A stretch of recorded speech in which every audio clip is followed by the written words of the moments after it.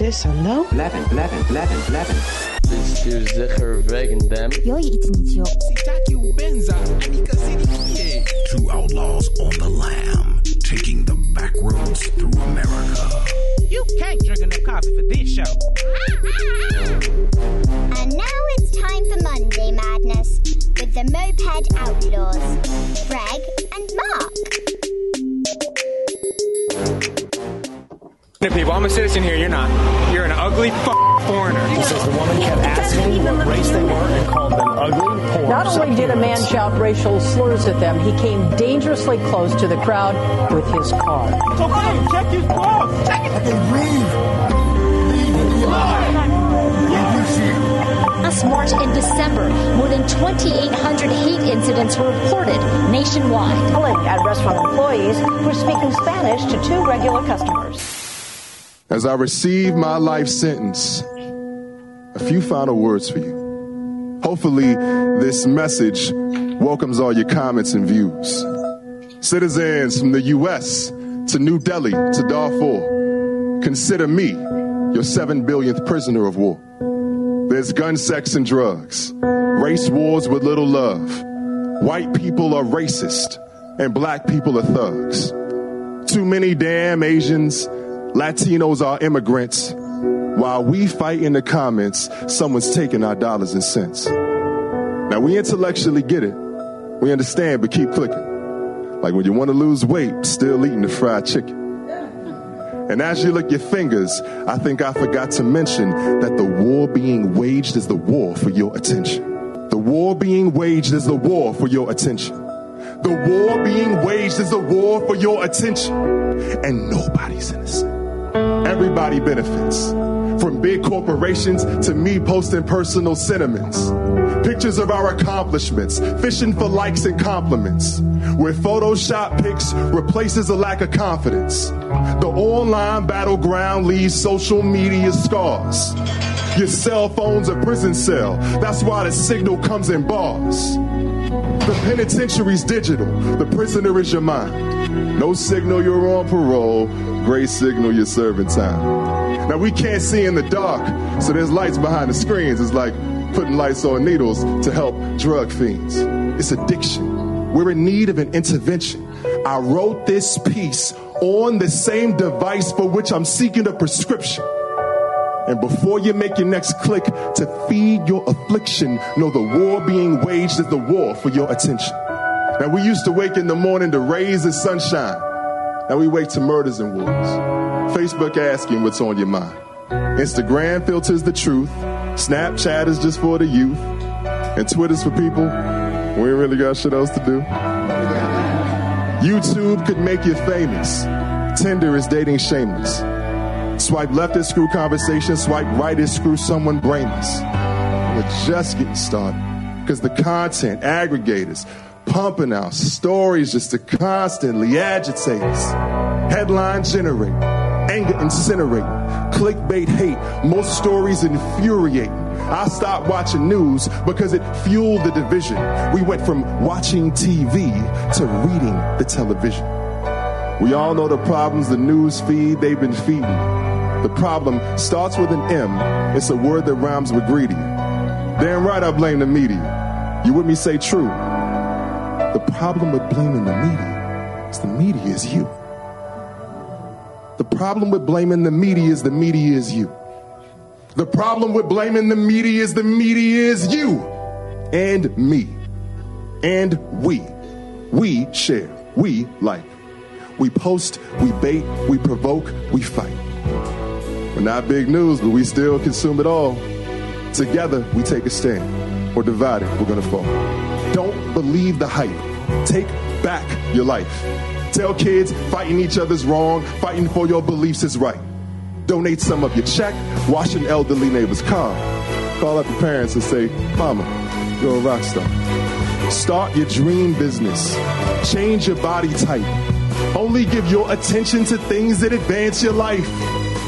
And yes, wanting millions to see this is hypocritical. So since I got your attention, your next decision is pivotal. You want to change the world? Go to all of your friends and mention the solutions that he gave needed more of our attention.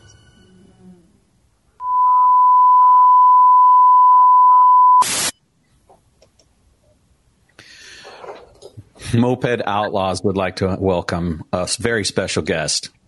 Sanyika, the Firestarter Street, is a powerhouse. As an executive coach for men, he helps men raise the bar in their business, their body. Oh, no. We just lost Mark. I'm going to continue. Raise the bar in their business, their body, and their being through his coaching platform, the All-in-One CEO. His personal mission to help 1 million plus men define what it means to live a life fully in alignment and built on integrity, empowering men to become better husbands, fathers, and leaders.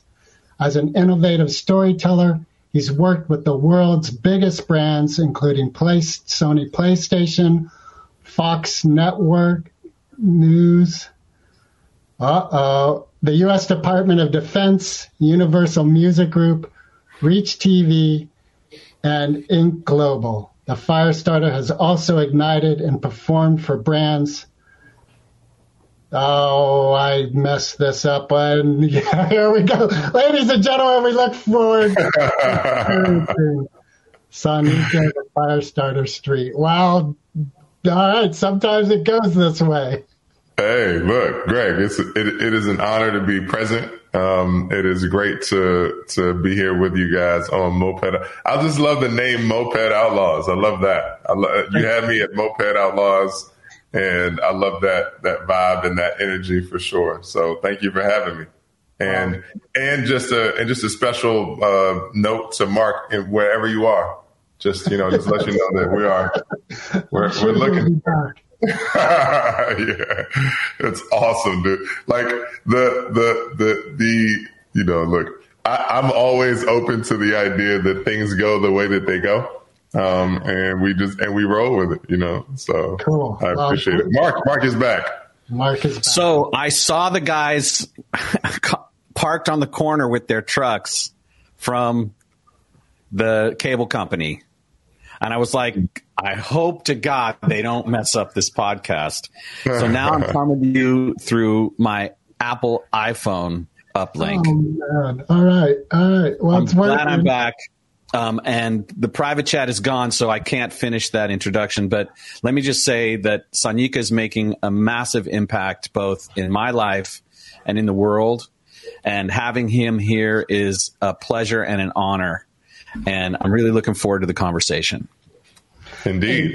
Thank you for that, Greg, Mark. And Greg picked up where you left off, and then we just ended up here in this beautiful place of this confluence of natural events, technology, and just life being life. So I'm glad to be here, man. Yeah, we made the technology gods angry with that video. For sure. That was a powerful start, I just want to say. And I have a quick question, if it's all right with everyone. Sure. You mentioned the hypocrisy of using social media and wanting a lot of audience to witness what you're presenting. How do you balance that? Because from what I researched of you and saw a little bit of, you are a man who holds integrity as very important in your life. Indeed.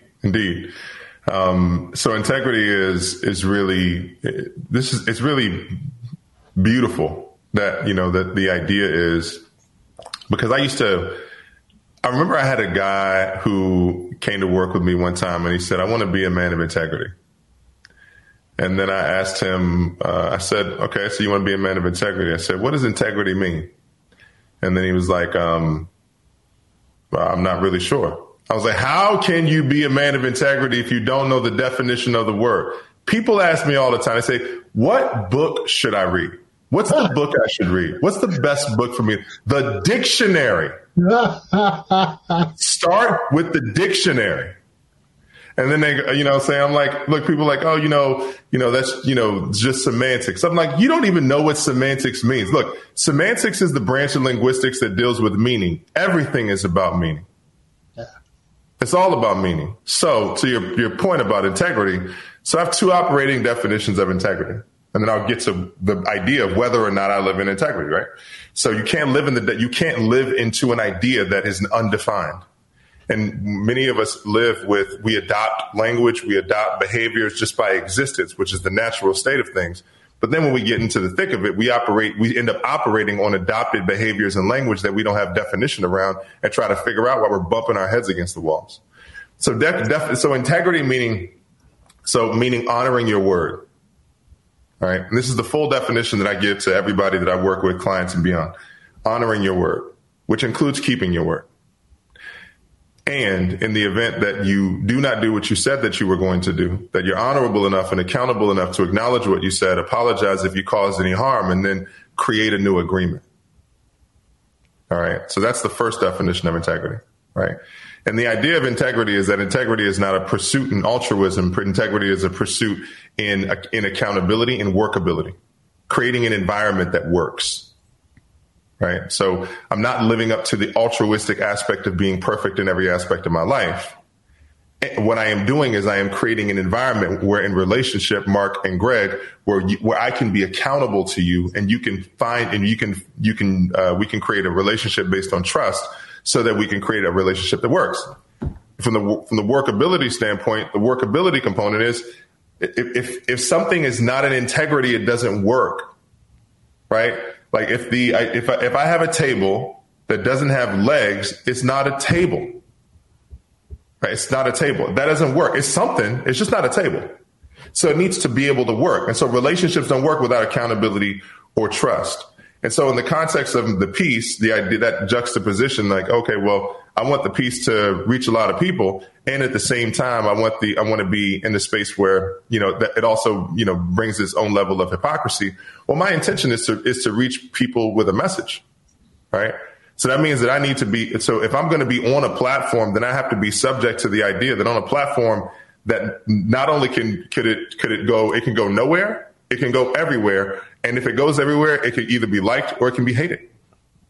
And so that's the idea of integrity, right? So if I'm putting myself in that environment, I'm putting myself into the environment where, look, I know if I put something out, the people are either going to love it, they're going to hate it, or they're never going to see it. And I'm open to all of those being possible, right? So that's the idea of me living in integrity with issuing a piece like that. It occurs to me also, one of the things I love about Course in Miracles is that the ultimate goal of a teacher is to no longer be necessary. And I think that at the heart of that piece that opened this episode is ultimately you're hoping that one day that piece is no longer necessary because the things it's portraying are healed. That is the ultimate vision. That is a vision of a world, is to create a world where people get to live into the greatest possibility of who they could be. And I will also say this, is that we learn from contrast. And so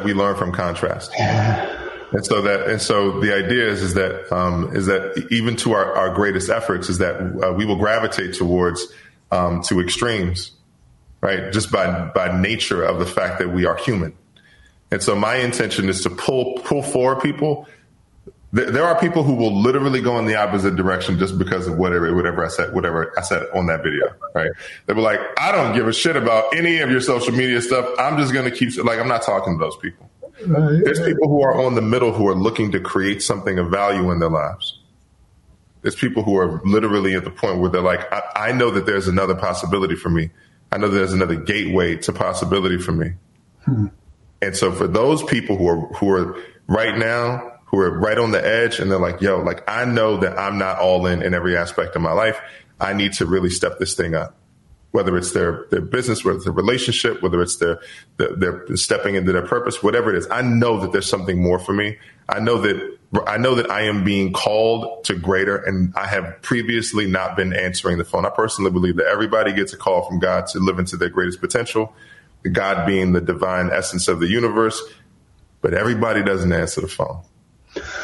No. What would you say, right now, if I'm in a point in my life where I hear the call and it's like I'm in a fog, it's muddy, And what I'm wondering, have you found tools for yourself from your own experiences of when you were personally challenged in your interior and not grasping how to answer that call? Yeah, for sure. That's a really great question. Have I ever found moments in my life where I have found that sort of that inquiry within myself about how to answer the call? And the answer to it is my whole damn life. Look, dude, I was thinking to myself, I don't even know how I got here. I'm like knocking on this. I'm like, where am I at? How did I end up here? Dude, like 7 years ago, I was in what I like to call a rock bottom sandwich. I was financially broke. I'm 43, I'll be 43 at the end of this month. But I was financially broke, emotionally broken, 2 DUIs, girlfriend paying the bills. I call it a rock bottom sandwich because I was already at rock bottom and then rock bottom smashed on top of me. It was like a sandwich, like an Oreo cookie, and I was the filling. Like I'm driving a 92 BMW 325i, and I was grateful that my sister helped me get the car, but I would drive it to a location and park it so far away that I might as well have just like walked. I was so ashamed of the vehicle. So that's the paradigm that I was living in. And that's the life that I was living in. And so that inquiry within myself was like, man, I've got to figure something out. Like I've got to figure something out. I know that there's something out. And I think that one of the biggest wake up calls for me, and this was my gateway to really stepping into a form of personal responsibility, what I like to call radical responsibility. And is that I remember I was in a relationship at the time, and that girlfriend who was paying the bills, and I used to get angry at her. I used to get mad because we would say that we would work out, and then I would say she wouldn't follow through, right? So she wouldn't we're going to work out together, and we didn't work out together. And then I started to realize, I was like, is it that she is not working out? Why is working out contingent on us working out together? Why is my working out contingent on us working out together? Number one. Right. Number two, why am I not showing up in terms of inspiring her or challenging her in whatever capacity is necessary to step up into the agreement that we had previously set? That's number two. Number three is I was like, oh shit. When I started to, because every person needs a mirror. Every person needs a mirror. And right at the time when I was drowning is when I joined the group that Mark and I are a part of, which is called Metal, which is almost 7 years ago. But right around that time when I joined Metal, that's when I got the first mirrors. So the fog happens when you are in a place of incubating your own ideas, right? So basically it's this perpetual state of confirmation bias where you're just believing your own beliefs about your own beliefs, and you're just believing your own beliefs. It's super easy to drown when you're by yourself. And one of the reasons that people end up being in isolation is because they haven't cultivated the feeling of safety to be in an environment where you're open to being in inquiry with other people, where you're open to being challenged by other people in a loving way, where you're open to being accountable to other people. And so I was not in those environments. The only person I was accountable to was my partner at the time, really, Mm-hmm. And so that perpetual loop just created a state where I was just like, you know what? Like I didn't get it. And then I got into an environment where I was up front with other people who were living a better quality of life. And I was like, whoa, maybe I'm not living the best quality of my own life. Maybe that's what's happening. And then that helped me to break apart the fog. Does that answer your question? It does. Are you familiar with David Goggins? Yeah. One of the things I like about what he says, what you were just sharing about working out, is, he talks about if you use music or whatever you use, he's like, what are you going to do when the music's not there? And I really like that level of accountability. And what I'm feeling is that the challenge in hearing you is ultimately I need to be my best mirror, because what am I going to do when all the elements outside of me change, go away, pass away, et cetera, et cetera? Yeah. Well, except that that can be a tricky way to avoid being in an actual container where you're actually held accountable. So if you want to take that stance after you've been through the fire, that's one thing. But if you take that attitude to prevent you from getting in hot, getting in a little in the fire, that just becomes another one of those circular belief systems that reinforces where you're at. Well, what part of what I heard Sanyika say at the beginning of your answer was every day, every F day, the fire is on. It's like we live in an oven every day. Yeah. If our eyes are open, Yeah. Yeah, for sure. And I think, Mark, to that point, here's one thing I want to just, to throw out when it comes to accountability. And this is one of the things that I've learned as it relates to doing the work that I do with men is, accountability without love is trauma. That's beautiful. And everything that I do comes from, everything I do comes from love. Right. And it's very similar to like going to grandma's house. When you go to grandma's house, and that's because people talk about leadership. And I was having a conversation with a team, one of my clients' company's team, their leadership team. And we were talking about leadership. And he was like, well, I don't really feel like leadership. He's like, I don't really feel comfortable stepping into leadership. And one of the reasons that people don't feel comfortable stepping into a leadership is because there's an identity shift. Is that all of a sudden you went from being one among the group to quote unquote being on top of a hierarchy. That's what he was saying. Hierarchy, right? So now I'm at the top of the hierarchy instead of here. And I said, can I offer you a suggestion? He said, yeah. I said, how about instead of it being a hierarchy, how about you just flatten it like this? And then let me give you another awareness. Is the leader in the front or is is the leader in the back? He said in the front. I said, are you sure? You don't know where the leader is. The people do. But the leader here's what the leader's job is. The leader's job is to understand the unique individual needs of the people among the group. So sometimes you're going to need to be in the front, sometimes you need to be in the back, sometimes you need to be in the middle. They'll know where you're at because you're attending to the needs of the group and you're calling people forward. And the way that I explain that, as I said, is very similar to being in grandma's house. Grandma's like the leader in one of the leaders in the family, the matriarch, the wise one, right? Grandpa at the same rate. But so you go to grandma's house, look, if you go to grandma's house and grandma offers you some food, right? Even if you just came from the buffet, will you eat the food? Yes. Yeah. Absolutely. Right. Unless it's got gluten in it. Right. It's probably got all types of stuff that was only made in 1967. It's got lard and shit. It's like, how do you have lard? Where is the lard coming from? It's like, but yeah, I'll have some of the pickled pig fat feet stuff, whatever it is that you just made in a bowling pot or whatever. So, but the idea is but the thing about grandma is that grandma also knows where you like to sit. She knows where you like to hang your coat. She knows when you're stepping up in your greatness, when you're not living up to the expectations of the person that you could be, right? And so that's the idea. It's like, your grandma in her, in the altruistic sense is that person loves you. That person knows what you need, and that person will call you forward into a greater possibility within yourself,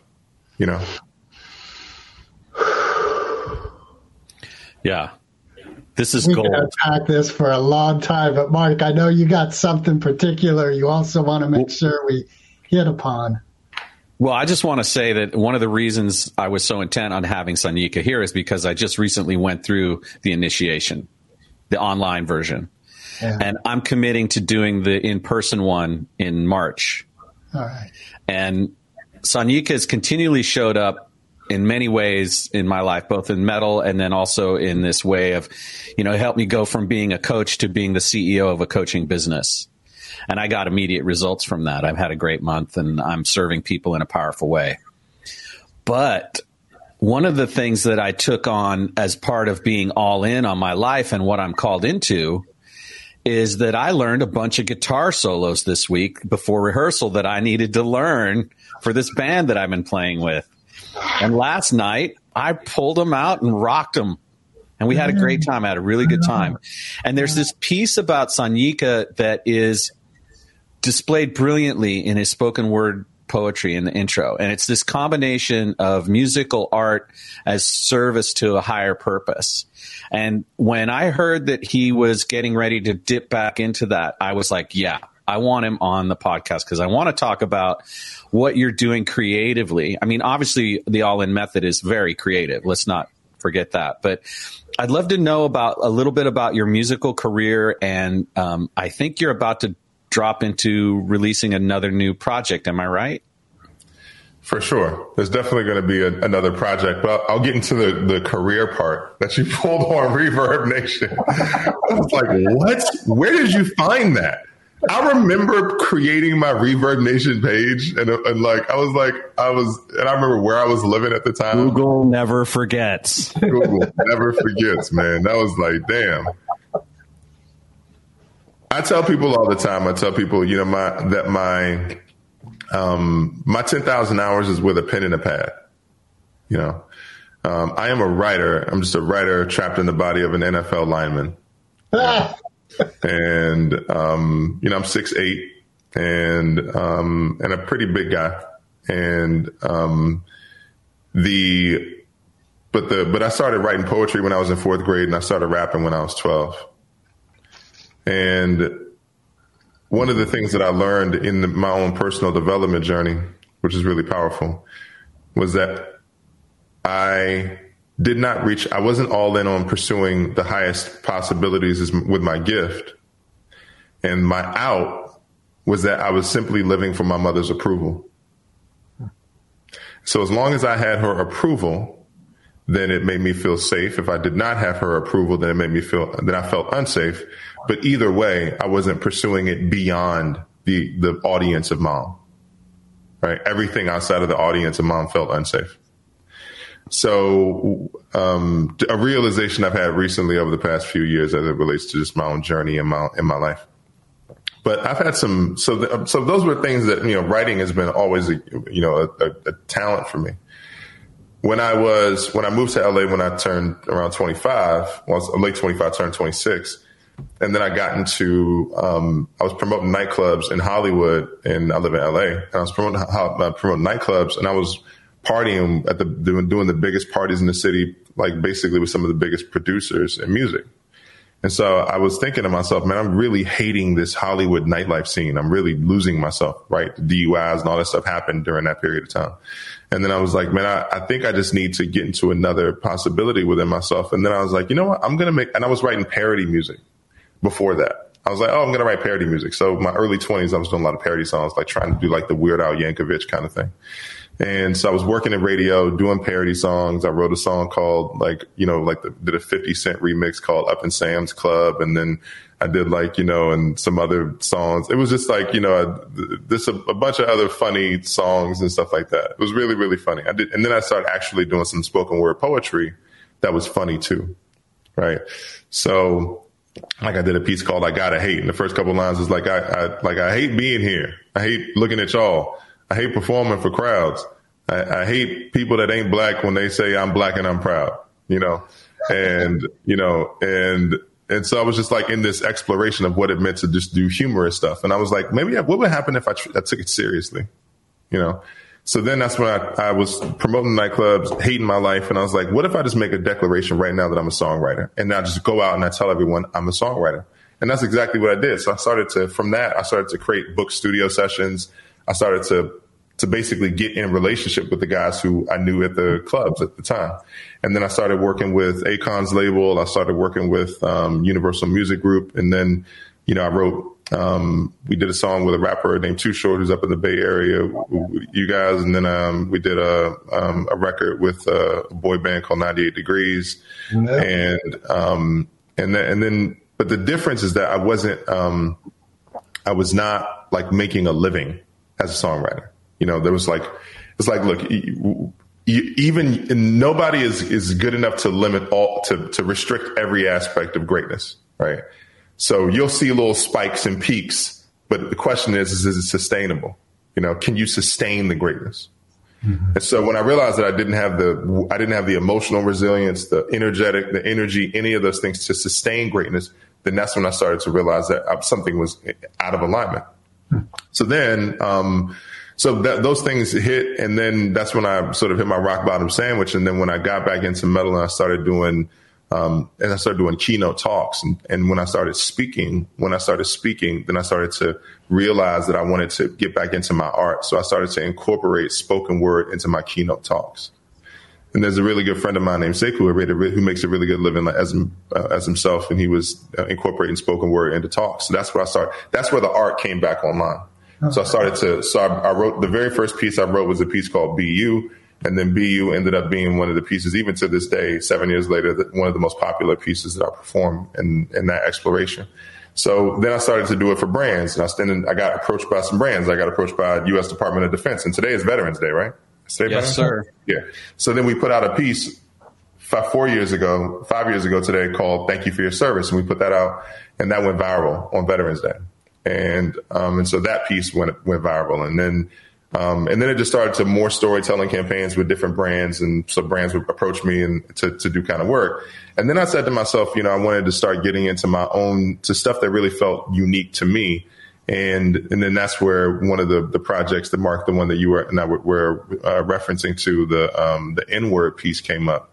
And then that started to be an exploration for me, because one of my callings on this planet is to uplift men from the same place that I came from, is to be a beacon of light for young Black men who operate in the same space that, that I grew up in. I grew up in Northwest Washington, D.C., and I remember what it was like to grow up in a place like that. And it was not a very, I would say not an incredibly safe neighborhood that I grew up in, but it was one of the things that I realized about that exploration, about my personal growth, is that none of I'm talking about almost none of the stuff that we are talking about integrity, about accountability, about a lot of those things, man, it's like foreign language, It's like a foreign language in certain circles, especially where I grew up.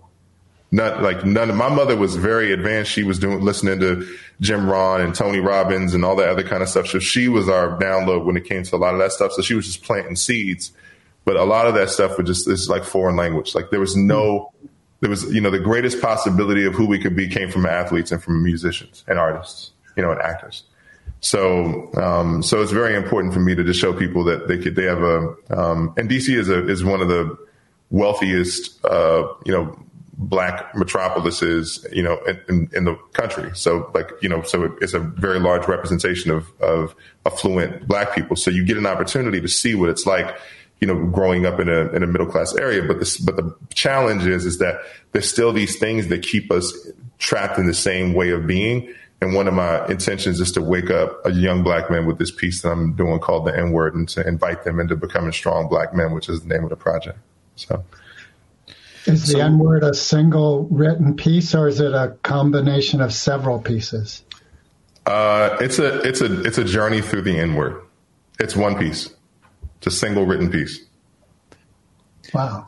So I have two questions. Are you in pre-production on that? Is it moving along? Where are you at in that process? And then how did you come to create the video that opened the show?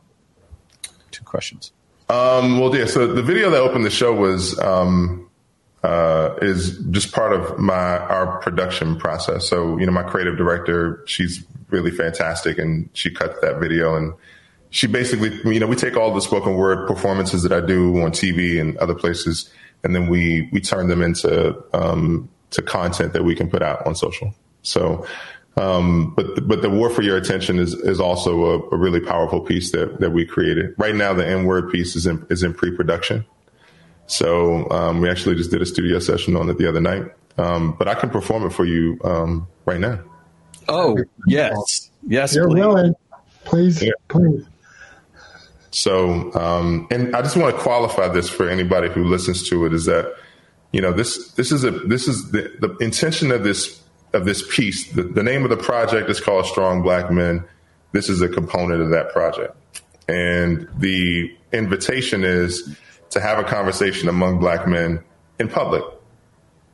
right? So it's a conversation. It's basically a conversation I'm having with other black men in full view for anyone of any race to be able to witness.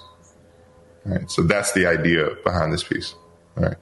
So, so the piece starts off, actually, I'll just give you a real quick glimpse. So here's the treatment for the music video.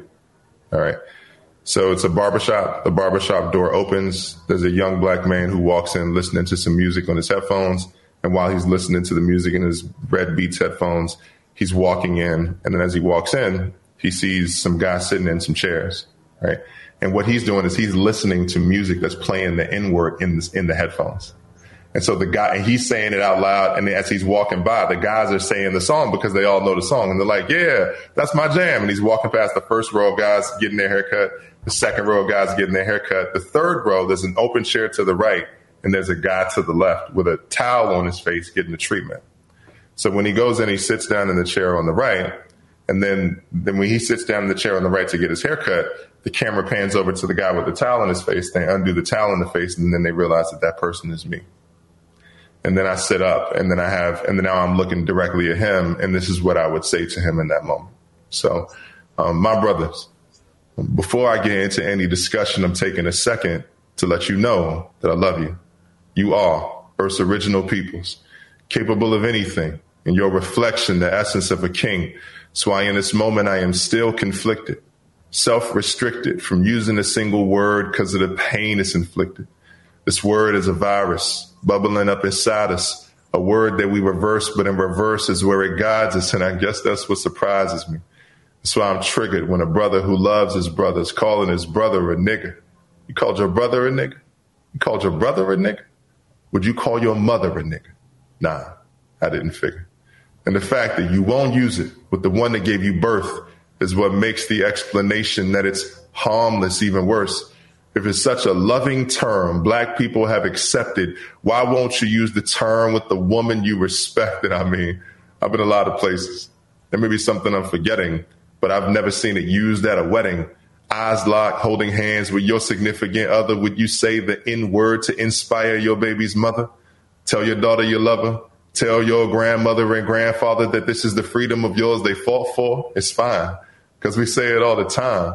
They called us niggas while picking cotton. You want your cotton picking mine? And best believe I used to use it. I said it with ease. On second thought, dog, I abused it. I had a disease. I told brothers that we should lose it. Brothers disagreed and said it's a term of endearment. They'd be like, nigga, please. So I'm calling my brothers niggas, not calling my niggas brothers. Hold up. Why's the only time we niggas with each other? Brother to brother, are you afraid others will judge you if when you see me, instead of nigga, you just said I love you? And it's a complicated history from movies, music to comedy. Black entertainers said the word with love and affection, but it's become a mystery because through movies, music, and comedy, other races' abuse turn black wounds into an infection, and we fight for the right to say it. But we're not fighting for a future that determines if it's really right to say it. And who am I to say enough? Who am I to bring it up? Who's this nigga asking those niggas to give it up? I am. One of your brothers is the reason I'm invited. I am. A man that speaks the truth, even if you don't like it. I am. Aware that transformation happens in stages. The first step is the awareness there's no benefit to say it. Screw acceptance. We go from it's okay to it's outrageous. Because they call brothers niggas before they lock them up in cages. They call black fathers niggas so they can't make better wages. So I'm only using words that bridge a brother to his greatness. My camera was broken, but now I get the picture. There's a much bigger audience using the word nigga. So when I say brothers, it's brothers of all persuasions. My brothers, black and Latinos, from Caucasian to Asian, in every city and state, every country and continent. The N-word is a problem all over the friggin' place. And words like nigga live in all genders, races, religions. A word you may feel is freedom for someone else is a prison. So what I'm trying to teach you is a lesson I was given. The words that you choose, the words you abuse, the words that you use create the world that you live in. Nigga means ignorant. It doesn't make us better men. Can't put it at the end of your name to go practice medicine. It doesn't make you richer, healthier, or blacker. It does not improve the chances of making black lives matter. And if black lives matter, my niggas, here's what I'm asking. Why would I call you nigga when your righteous name is black man? originals, brothers, sophisticated or gutter. I am only using words that will show my brothers I love you. And the love runs so deep, I am willing to take this stand for the brothers that will sit and try to make me the villain. I'm the tattoo remover here to get it off your chest. It'll sting a little bit. Brothers, this is my request. I am asking you to rethink your words. I'm not calling you out. I am calling you for words. Stop using the word nigger. And what to call your brother other than the N-word is only one thing. If that man's really your brother, only thing that you should call him is a king. Thank you so much. Yeah. Thank you so much. Wow, you just blessed this episode immensely. Yeah. That's really powerful, your use of using the word in sentence, like as it's commonly used, and then also juxtaposing that with you saying this is a virus. It's a beautiful blend. Do you know what I'm saying? Yeah, I appreciate that, man. I do. And I asked myself, somebody asked me this when we were in the studio session the other night. He said, I was thinking about it when I wrote it. I was like, should I say the word in the piece? And I was like, that's the only way to get it across, Yeah. And I was like, I'm gonna, and so the only time contextually that I use it is when I perform the piece, Yeah, that's perfect. Because what happens, when you weren't saying it, it's like a boil. And I just see the pressure building and building. When you finally actually say it, it's like, oh, you release it, but you come back to there's a reason I don't want to use this word. So now I'm able to relax and really hear you because I'm no longer concentrating on the pressure of not saying the word. So it's a real beautiful blend of that. Appreciate that, Greg. I'm stumped because, in a way, these words are not for me. My white skin. And so just commenting at all feels like being a little bit out of place, except to say that I love you for the way that you're delivering so powerfully in your creativity. And I admire the standard you're setting for courage and conviction and starting fires. Well, look, I am, like I said, this is a public conversation because I'm having it with my brothers in public, so that's a really important context to have. It's like, well, should this come? Well, look, I'm having it in public. People say it, the way it came up, the way the piece came up is I had posted something on Facebook in 2019. A friend of mine, black friend of mine, posted on it. He was like, yeah, what's up, my nigga? So he started using the word in the comment. And I read it a couple times and I was like, man, I don't feel comfortable with this, and I didn't want to delete his comment. So I reached out to him. It's funny. He was more active on Instagram. So I reached out to him on Instagram and I was like, yo, could you, I appreciate you posting the word. And I didn't want to delete your comment because I didn't want to censor you, but I wanted you to just be aware of the fact that I really don't think that word is a really powerful representation of you. And I don't think it's a powerful representation of me. So I appreciate it if you took down the comment. And he deleted it. And then when he deleted it, I was like, oh, shit, I've been complicit in just the use of it. And so that's what inspired me to write the piece. And after I wrote the piece, I was like, man, I can't do nothing with this. I can't put this nowhere. There's nowhere for this to go. I was like, because the people that it's intended for, the people who are going to have the biggest issue with it. At this point, that word exists on the subconscious level. It's almost inaccessible.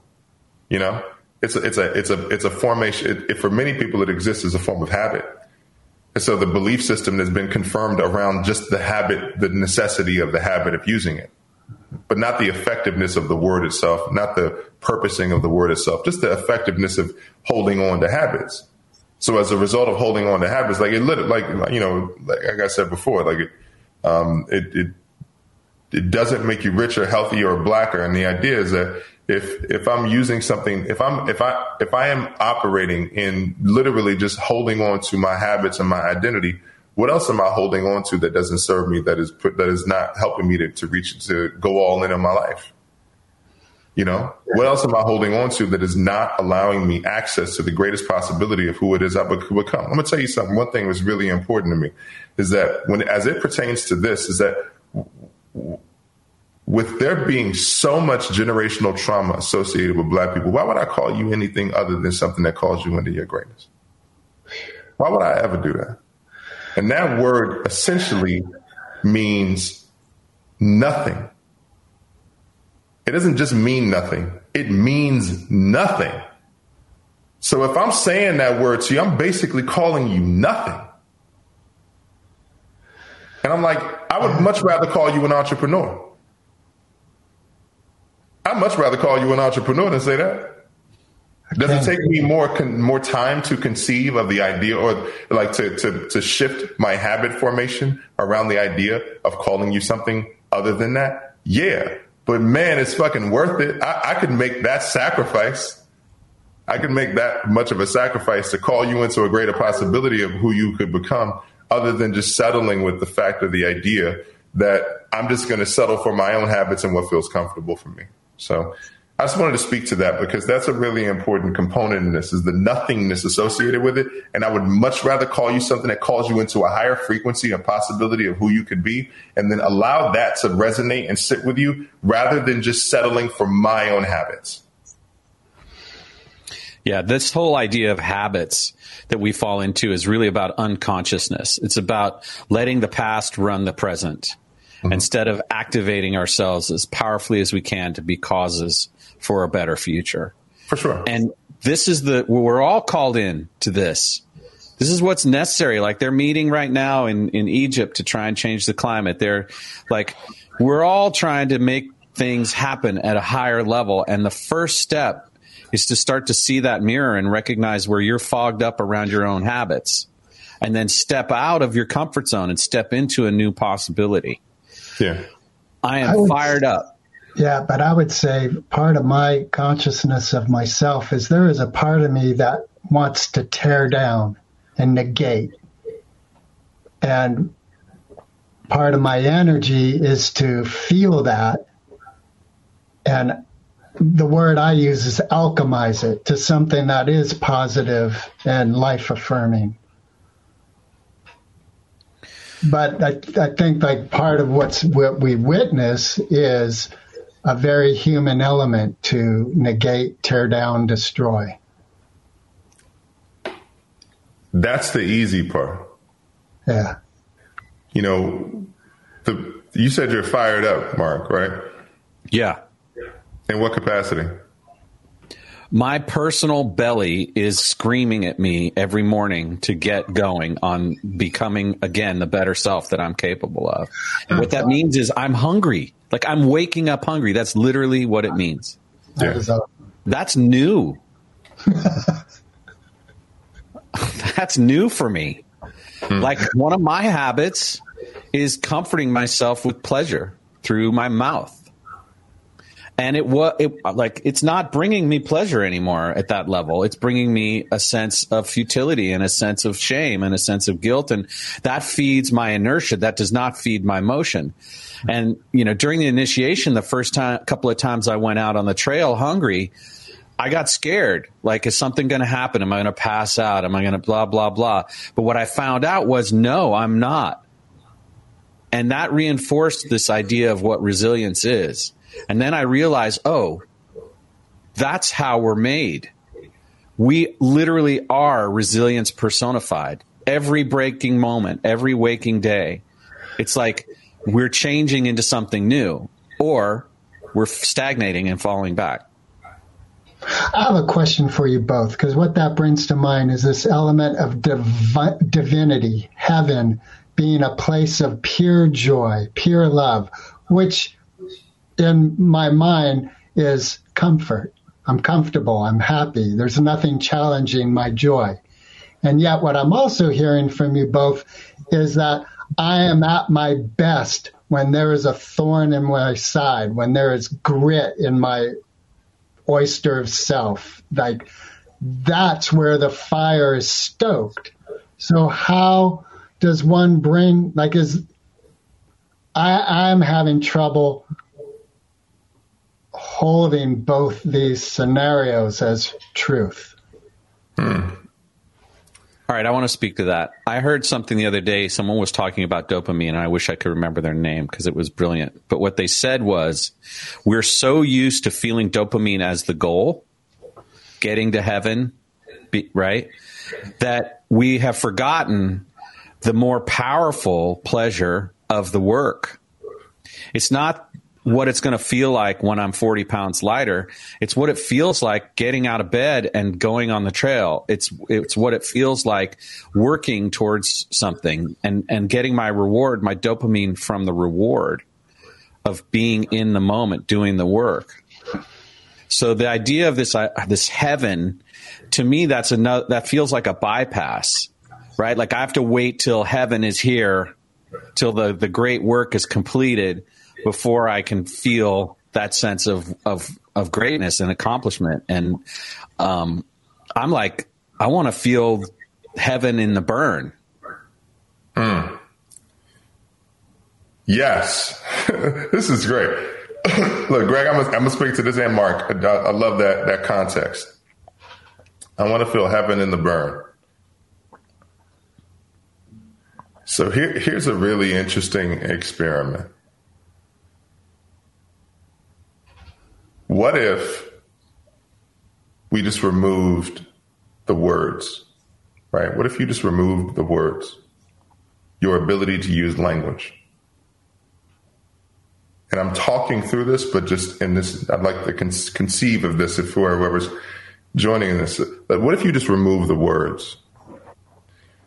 And then would the actions associated with your physical body, what would happen as you witnessed yourself in motion? What would you be witnessing of yourself? What would you be seeing yourself do? When you move into a kitchen, what would you be seeing yourself do? When you move into your workspace, if you have a workspace at home or work, or you're an entrepreneur, you work with somebody else, what would you be seeing yourself do? One of the easiest ways to get the dopamine hit that Mark is talking about is through language. It's through words. We use words we develop language as kids, and we use it as a coping mechanism through the course of our lives. And the language gives us the ability to live in an imaginary reality. It gives us the ability to live in a fictional twilight. It gives us the ability to verbalize that we, quote unquote, want something.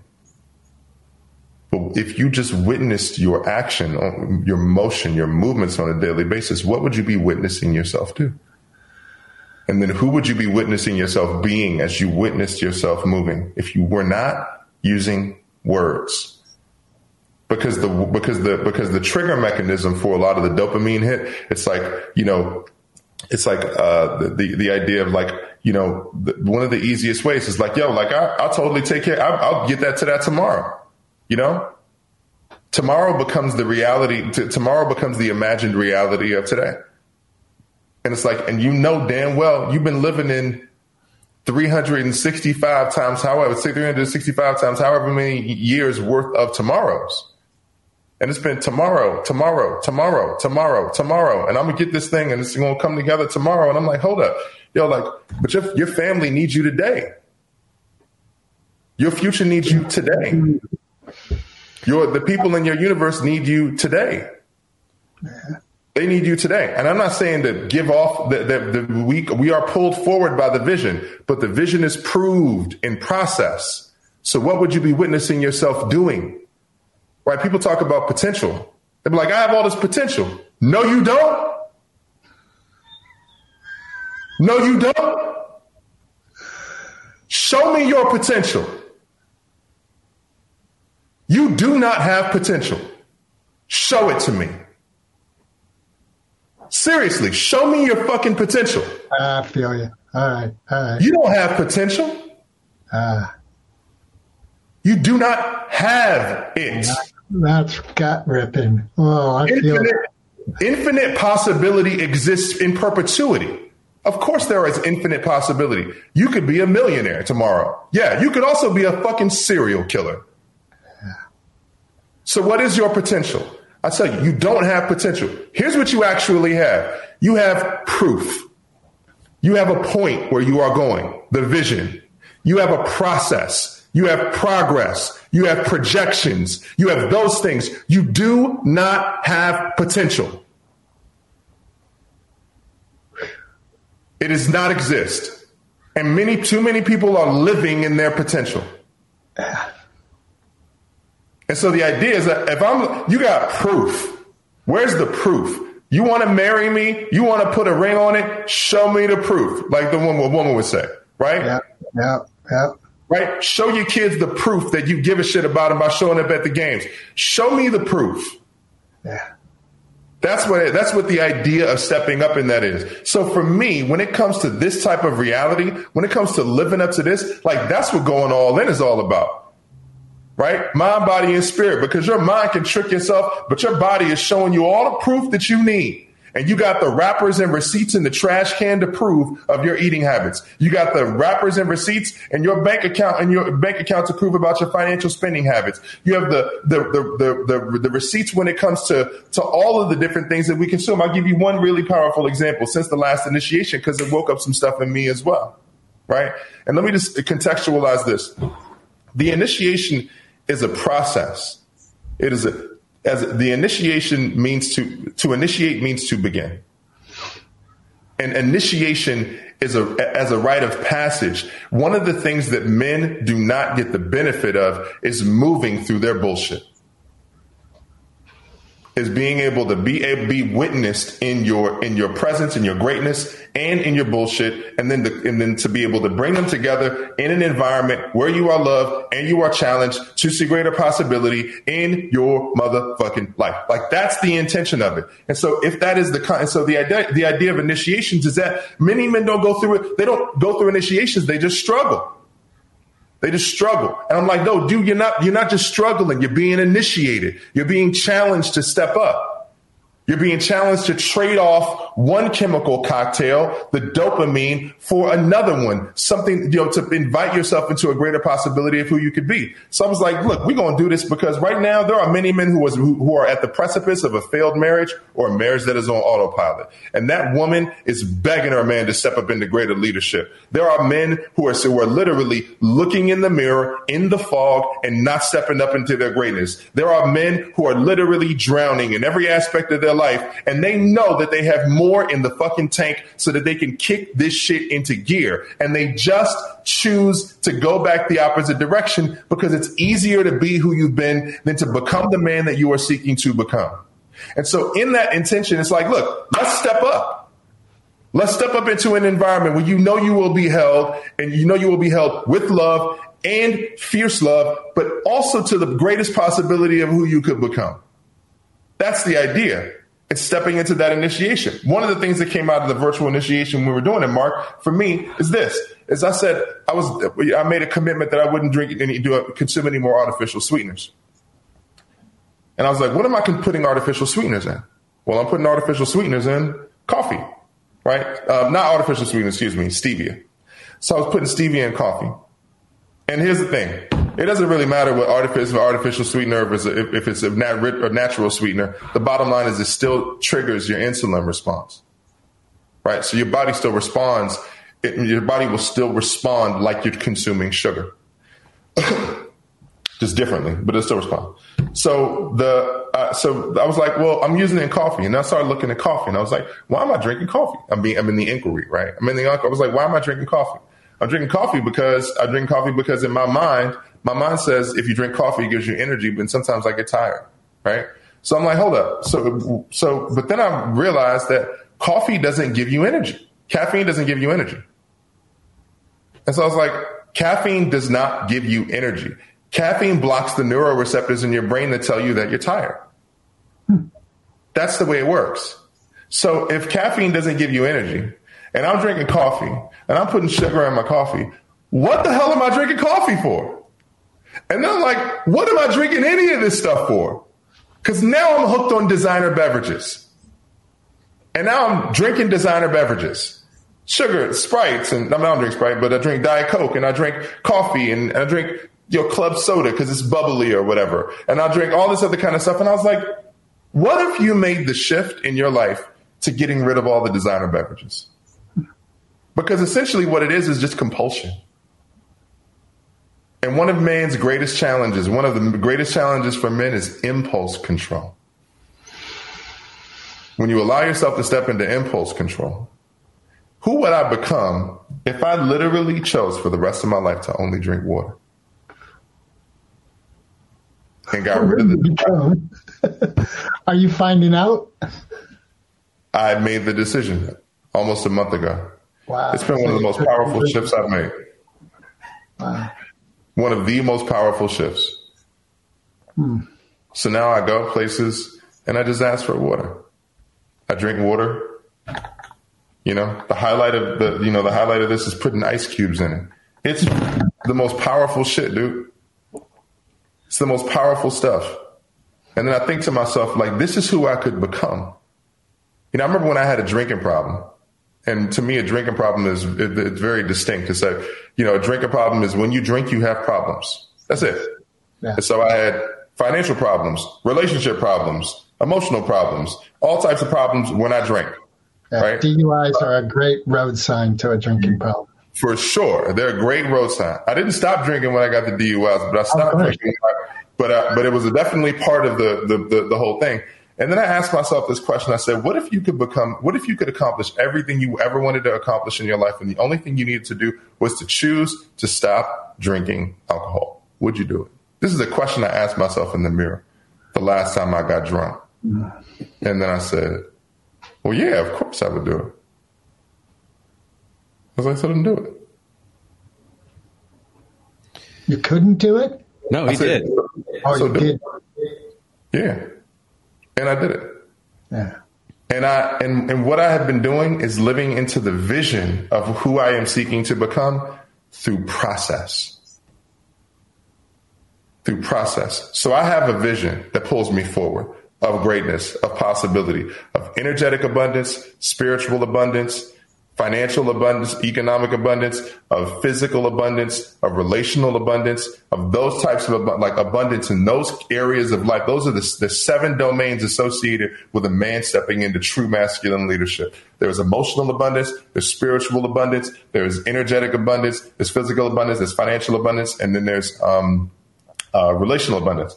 But the idea is that when I step into those areas of my life, when I step into to mastery and those areas of those domains of my life, and I step up and I say, look, I'm going to take on this challenge, then it's going to require me to become a different person. It's going to require me to shift some behaviors. It's going to require me to not say some things and to shift into saying some different things, right? To proving by actions different things, not for saying sure. Things. Yeah. I have a spark of a question here. Do you think that your mom's attention to Jim Rome and Tony Robbins when you were growing up planted seeds that have grown, and you have utilized that knowledge to be who you are today? There is absolutely no question about it. The infinite wisdom of my mother, she knew exactly what she was doing, even though I was talking to my mom the other day, a couple months ago, to your point. And, what my mom would do sometimes is I would tell her, and I'm like, I'm doing this thing. And I'm like, I learned this new, realization about myself, or this new personal development process, or this new thing. And she'd be like, Sanyika, I told you all that stuff when I was a kid. I told you that when you were younger or whatever like that, as some mothers would do. But here's one thing I told her. I said, Ma, there's a difference between planting the seed and growing the plant. They're both necessary, like in fertilizing the soil, right? So it's the difference between planting the seed and fertilizing the soil. And what I told her is, I said, you were planting the seed, and the seeds are necessary. And then somebody else came along and they said, I see some seeds in you. I see some greatness in you, but you just need some fertilizer. You need the right nutrition at the right point and the right time and the right place with the right directional approach from the sun. And so the thing is that those seeds are necessary. And so I believe that every man is intrinsically gifted with seeds. Right? Every man gets the call. Not every man will answer the phone, and I understand that. Right? My intention is to increase the amount of guys that answer the phone. But and so for me in my life, I definitely had a bunch of missed calls. Had a ton of missed calls. But when the fertilizer came on and it was like, yo, you know what, this plan is I believe if I give you the fertilizer that you can actually grow this. And this is one of the things that happened when I got into concert with other men, Mark, when I stepped into metal and everything, is that when I got into the organization where I was looking face to face with guys who were living in their greatness, there's a quote by Les Brown. He says, sometimes you need to believe in somebody else's belief in you until your belief is strong enough to kick in. And when I was at my lowest point, when I was at the point where I didn't believe in my abilities, where I lost faith, where I'd moved to LA and done national TV and written songs and done all this other kind of stuff, and then I fell off, there were guys who believed in me. They saw a greater possibility in who I could become. And so then I was like, man, I don't know if I can do this, but they were like, I got you. Just take the fertilizer. You look like you got some really powerful seeds. Take the fertilizer and then sit in the silence, sit in the listening, and allow that to germinate, allow that to grow. And that love and that challenge and that accountability and that trust and that call forward helped me to step into the possibilities that my mother saw in me when she was planting seeds. Wow, this has been amazing. And I just want to say to Greg, I see them in you, and I know that you've seen them in me. I'm super grateful for this podcast and for our friendship, and I'm calling you into your greatness. I feel called into my greatness, and I'm looking forward to myself entering into more with Sanyika. And if you are interested in getting into some of this stuff with him, we're going to have all of the details listed and available in the text for these podcasts. Why don't you give them the web address now for our audio audience so they can go there now, Sanyika? Mopedoutlaws.com. Oh, you mean it for Sanyika? Yeah, well, I'll give the website, but the first thing I'll say is it's the thing I tell everybody is like, if you're looking for websites and information as information porn, don't look me up. Don't go looking for me just to look for me. Right? If you feel a greater call to step into a greater possibility, like the intention of this statement is to literally be like, what are you talking about? Like, don't go looking for me. No, don't. I don't need you to go looking for me. Because the only people that step up into greater possibility in their lives are people who feel the call within themselves to step into who they seek to become. And so those are the people that I want to invite into the experiences, into the work that we do. So this ain't just another random Google search to satiate your information porn desire. It's like, look, if you're looking to step into a greater possibility in who you can become, there's a way for us to get in contact. So the website is the www.theallinceo.com. It's currently under construction right now. We're doing some redos over the weekend, but if you want to reach out to me on Facebook, Sanyika Firestarter Street, or Instagram at the All In CEO. All right. Thank you so much. Thank you for having me, gentlemen. Yeah, it's beautiful. Recording stopped.